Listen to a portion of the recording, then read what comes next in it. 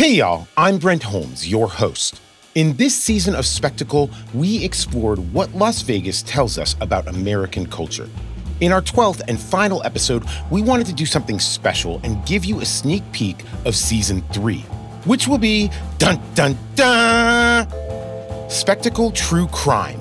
So we thought we'd do a little mashup, discuss some cases that shook Vegas, and to have this discussion, we're bringing back Season 1 host Mariah Smith. I'll let her tell us why. Hey, Mariah, welcome to the show. Hello. I'm happy to be here. Dude, it's so rad to have you here. And I hear you have some exciting news for us, right? I do. It's crazy. I feel like I've been sitting on this for a minute, but I will be coming back to Spectacle for Season 3. And we are focusing on true crime, which I cannot wait for. So to kind of get listeners primed for Season 3, we thought we'd have you on today and discuss true crime in Vegas. Yeah. And we're going to go through some notorious characters. Oh, God. This is going to be a wild ride and a good primer for what's to come in Season 3. Yay! So, okay, first up is Heather Tallchief. For folks who don't know who that is, and that's like probably 90% of y'all listening, Heather Tallchief ripped off casino ATMs in 1993, making out with $3.5 million in cash. She was 21 years old, she was white, and she was pretty. I suppose she's still all those things. And she was a driver for the ATM company Loomis. So she essentially was just going around to all the casinos' ATMs and putting all the cash in bags. And she takes them into an armored car and drives away. What's nuts is that she got away with it. She and her accomplice, Roberto Solis, were on the lam for years. And 4 years after the heist in 97, Tallchief was still number 3 on the FBI's 10 most wanted list, making her the highest ranked female criminal on the list since they started it in 1950. So yeah, that's a lot, right? It is a lot. It's crazy. And when I first heard about this, what's funny is I'm someone who loves a good procedural. So I watch a lot of 911 on Fox. And one, I can't remember if it was Lone Star or Straight Up 911. They had a storyline where there was a woman who worked at a casino who pulled off a similar heist and wasn't caught until years later. And I was like, I wonder if that could actually happen. And then I found out about Heather. And I was like, oh, I see where the story originally came from. And it's so fascinating because when she decided to finally turn herself in, it was after she had a son. And I believe it was because she wanted to be a good, it sounds weird to say, but a good role model for her child to show you do these bad things, you have to pay the consequences.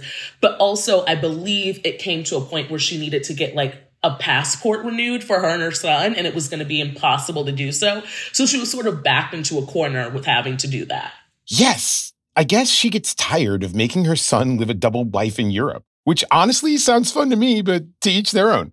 But her turning herself in back in 2005 makes the story get even crazier. There's been a lot of stuff on her. Netflix did that show Heist and dedicated a couple of episodes to her. It's not bad. Yes. So there's a couple of shows. There was a Dateline on her and then an Unsolved Mysteries about her.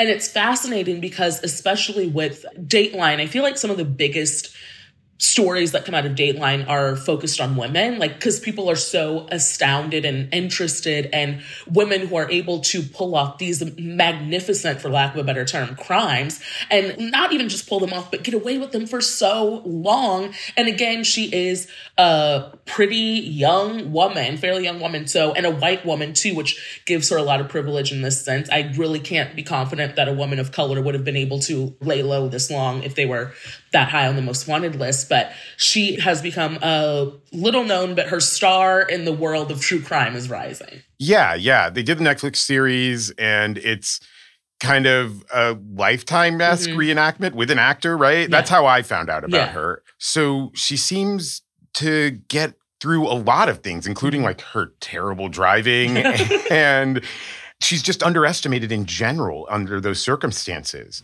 So like Heist spends a lot of time going into Heather's background, and she clearly had a terrible childhood. Do you think there's an overt amount of empathy projected onto her? I think so, because it is trying to even mention, she had a terrible childhood, which very valid, reason to have some empathy for someone, especially depending on how their life has turned out, were making a lot of excuses for behavior she chose to do. And like, she actively decided to commit these crimes. She actively decided to evade the police. Again, number 3 on the most wanted list in the 90s. Like, that's crazy. You are someone that people are heavily and actively looking for. And you think back to women who I can't help but sort of compare it to like a Breonna Taylor or Sandra Bland, where these women were criminalized for being themselves as women of color who were murdered by police. And they've gotten more scrutiny attached to their lifestyles, the way they live, that has made it so that they had these fatal run-ins with the law. But someone like Heather, you are giving these concessions and she's having excuses made for her to sort of explain away her criminal behavior. It's really fascinating that it's almost the inverse when you see the specific examples you cited, women of color that have been murdered by police. And it's like, let's find everything that could have possibly made them responsible for their untimely demise under a random circumstance, right? Are there any like examples from the show that you thought were a bit much or overly sympathetic?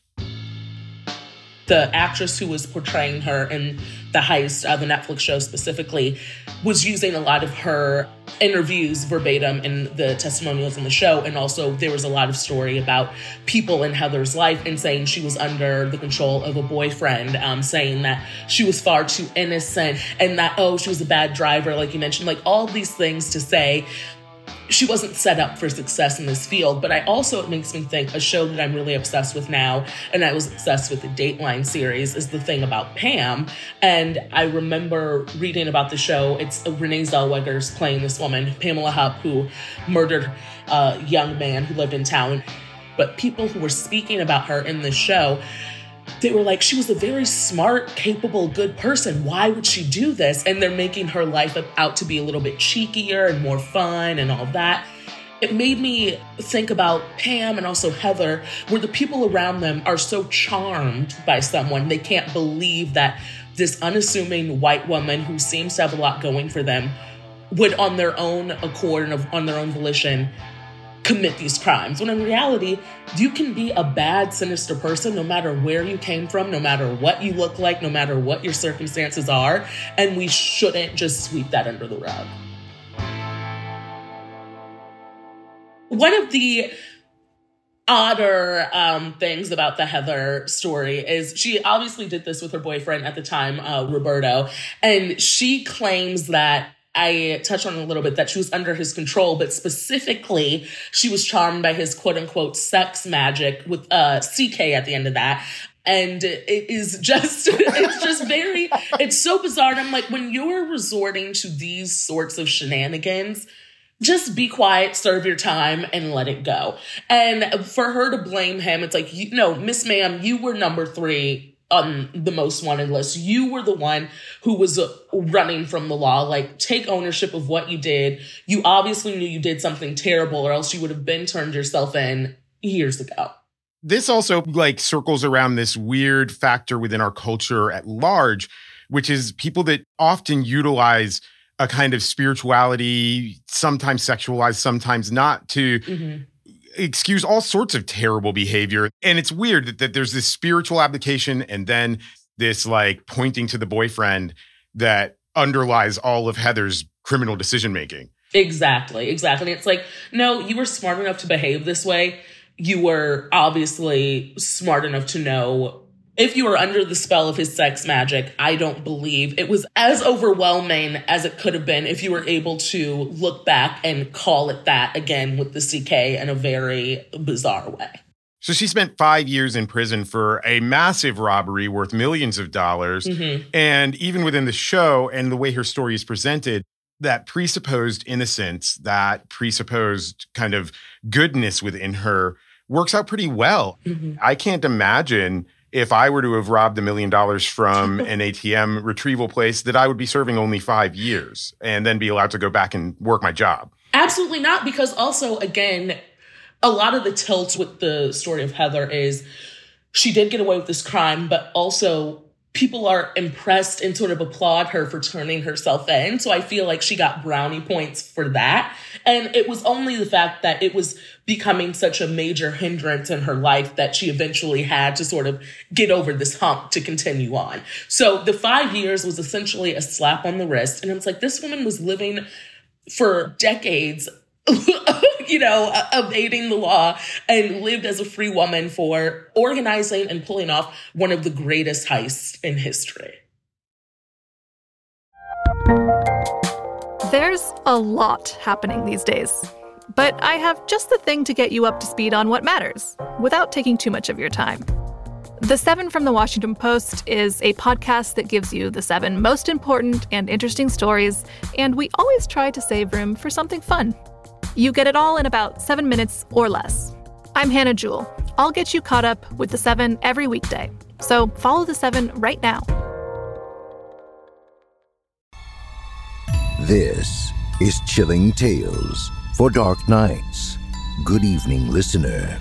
I'm Steve Taylor, your host to a horror anthology podcast where we ask you to depart from your safe perception of reality to descend with us into the frightening depths and dark corners of twisted imaginations. With carefully curated original tales of terror each week, our deepest-rooted fears are brought to the forefront by a diverse cast of voice talent and masterfully eerie sound design that bring these stories to life.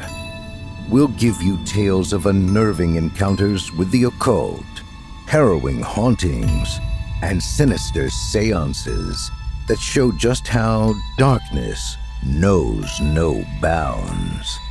Make sure to check out Chilling Tales for Dark Nights on Apple Podcasts, Spotify, or wherever you get your podcasts.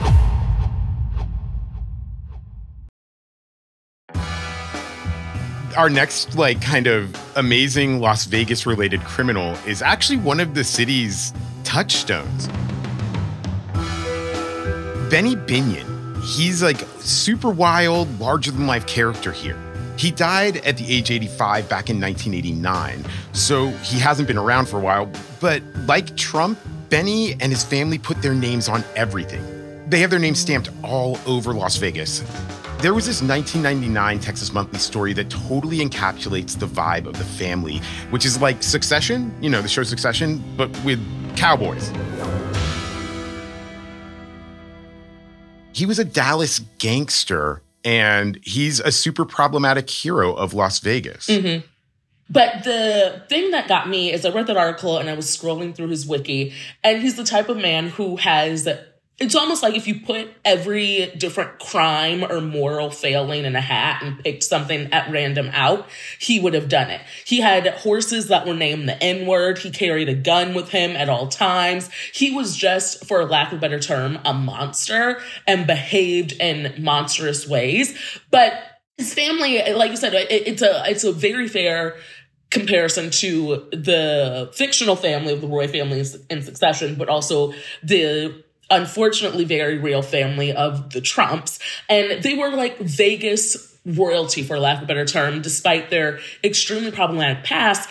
And they essentially found a way to bring that mobster lifestyle to Vegas and romanticize this lifestyle of being hardened criminals who get anything they want, who have money, who run this town, and played into the idea that this is a city of second chances. Yeah, it's some really dark patriarchal, white masculinity stuff. I mean, Benny Binion, he actually committed officially one murder, right? And then we know for a fact he actually attempted to kill another guy, this guy named Herbert the Cat, 9 times. He finally pulled it off. Herbert did not also take this lying down. One of my favorite pieces of research I found on him was that he tried to fly a prop plane with bombs strapped to it from Texas to Nevada and was arrested. And it was right after that he mysteriously got blown up.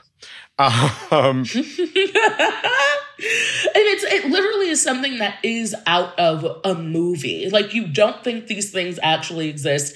It feels very almost, again, I haven't seen it, I've read the story, but it seems almost like House of Gucci-esque, where you have this very mob mentality, think very Sopranos, think you can get away with anything.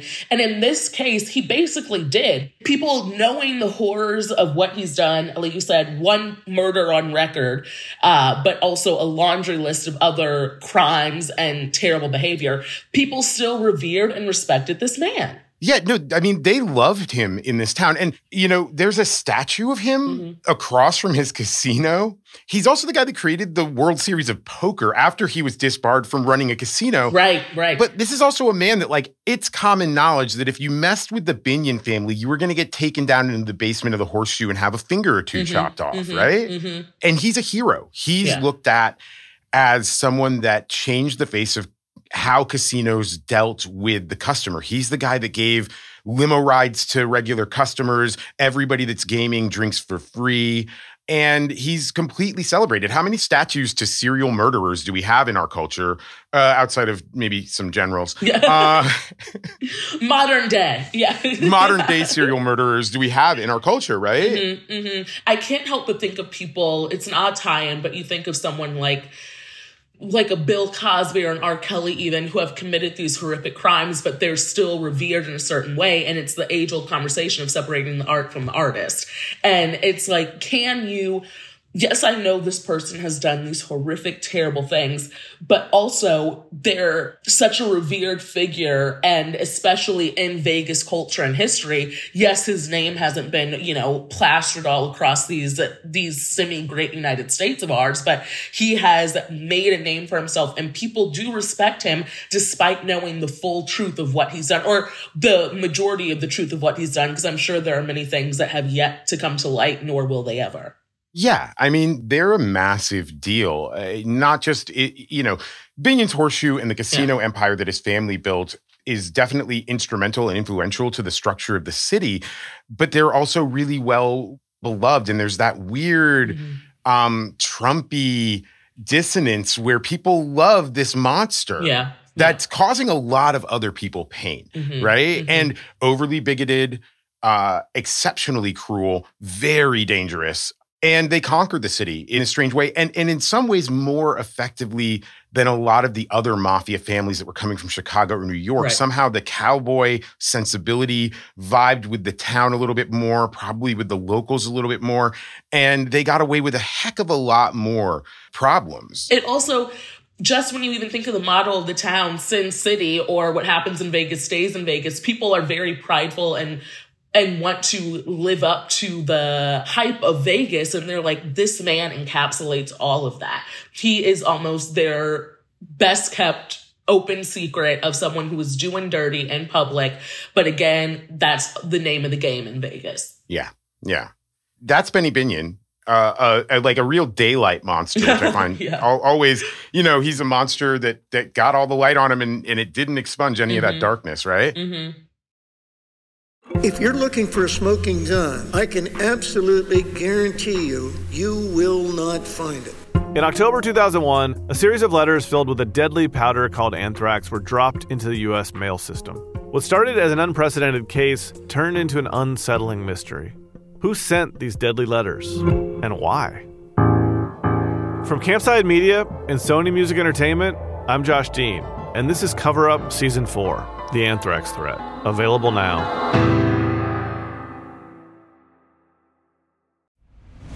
I'm Nick Friedman. I'm Lee Alec Murray. And I'm Leah President. And this is Crunchyroll Presents The Anime Effect. We're a new show breaking down the anime and pop culture news you care about each and every week. I can't think of a better studio to bring something like this to life. And I agree. We're covering all the classics. If I don't know a lot about Godzilla, which I do, but I'm trying to pretend that I don't right now. Hold it in. And our current faves. Luffy must have his due. And we agree on some things, but not on everything. Oof. I remember, what was that?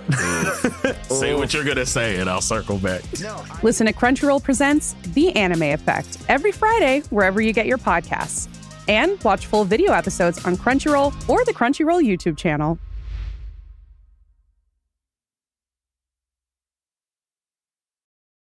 And then we've got Sam Little. Sam Little is believed to be the most prolific serial killer of all time.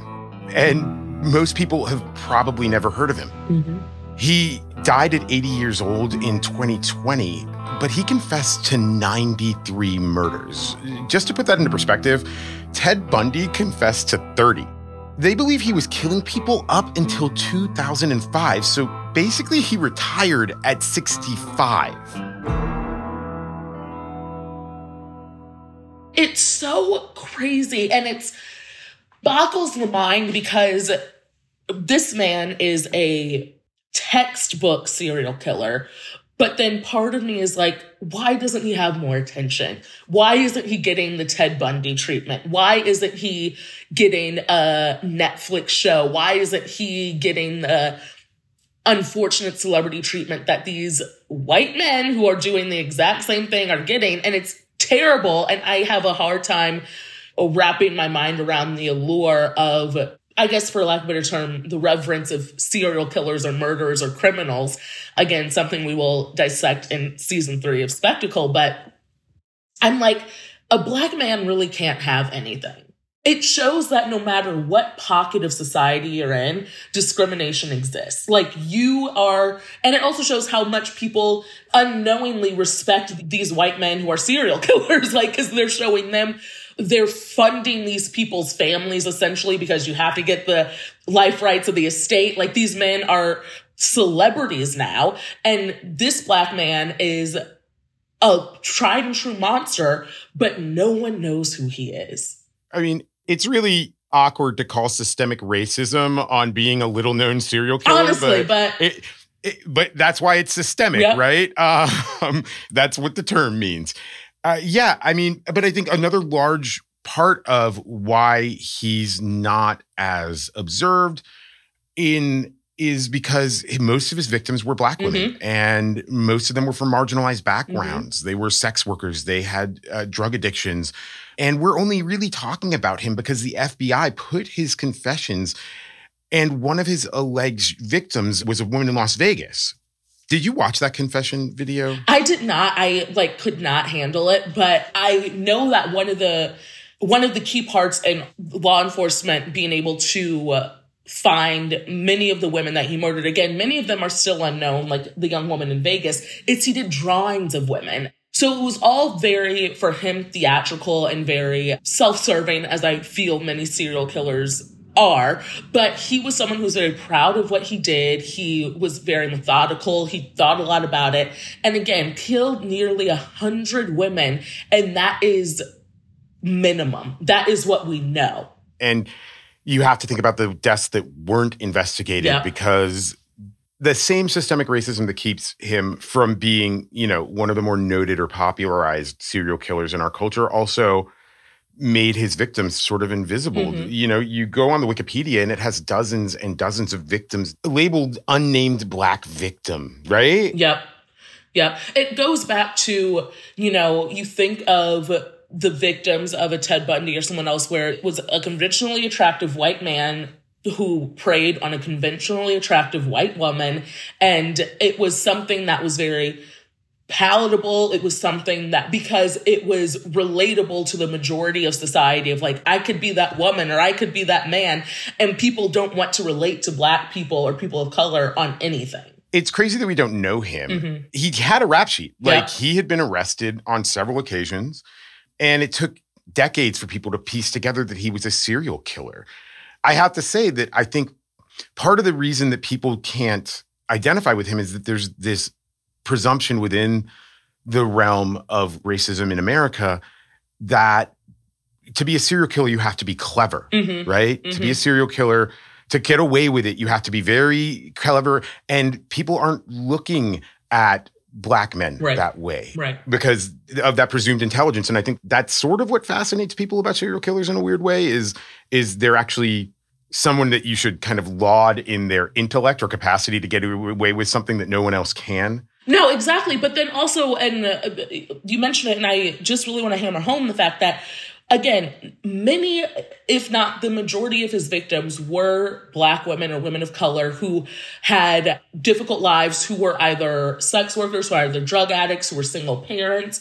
And going back to relatability as well, you're like, well, they weren't living the best life. So like, it doesn't matter. It's the way people value Black bodies against white bodies, and his victims weren't valued enough to give them enough attention and bring enough attention to their murders as white victims. And of course, these white men typically prey on white victims because, again, it's finding value in what you're doing. And across the board, these women's lives weren't valued. And that is why Sam Little's life hasn't been as highly publicized as these other serial killers. So it really is showing how much disrespect we have for Black women. And again, goes back to how women like Breonna Taylor and Sandra Bland are being criminalized for simply existing. Yeah, there's the presumption that if you're a woman, particularly a woman of color, and if you're living any kind of difficult or bad or questionable life, that you somehow have invited your own destruction, right? And we can go all the way up to Heather Tallchief again. She's honorable for turning herself in, even though she was living that same terrifying life. Yeah. The darkness is so incredibly deep in how we laud these criminals. The hype and the celebrity and the weight and merit we put on certain people as opposed to others. And I'm really excited to dive into what intrigues viewers about true crime, what intrigues viewers, people like me who are obsessed with Law and Order. Like, why do we have such a deep interest to watch these shows about horrible crimes? Why do we have a deep interest to study these criminals? And why are certain criminals and certain victims treated like they don't exist? So this has been a fun conversation. Murder. I know, right? No, it's been great. It's so great to connect with you. I'm so thankful that, we are able to bring to light these aptly named spectacles, get eyes on it, and you are a genius in your field, and I hope that I can live up to the hype you've created in season 2, and I'm so excited to continue this journey.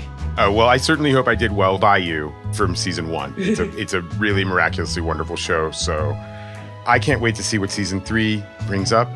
Thanks for coming on, Mariah. Of course, thank you. Well, that's it, I suppose, for Spectacle Las Vegas. It's been a journey, y'all. Thanks for listening to me rant endlessly about divorce ranches, showgirls, shout out to Versace, and toxic bros.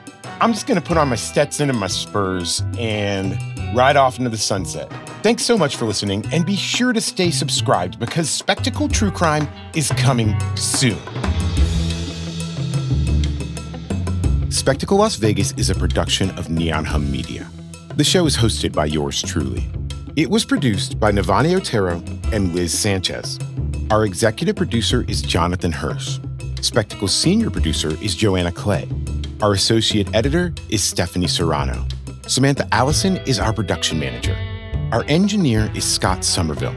Original music by Hans Dale Sue. And special thanks to Tanner Robbins, Vikram Patel, Shara Morris, Odelia Rubin, Chloe Chobel, and Catherine St. Louis. Follow us on Twitter and Instagram at Neon Hum Media. I'm Brent Holmes. Y'all come back now, you hear?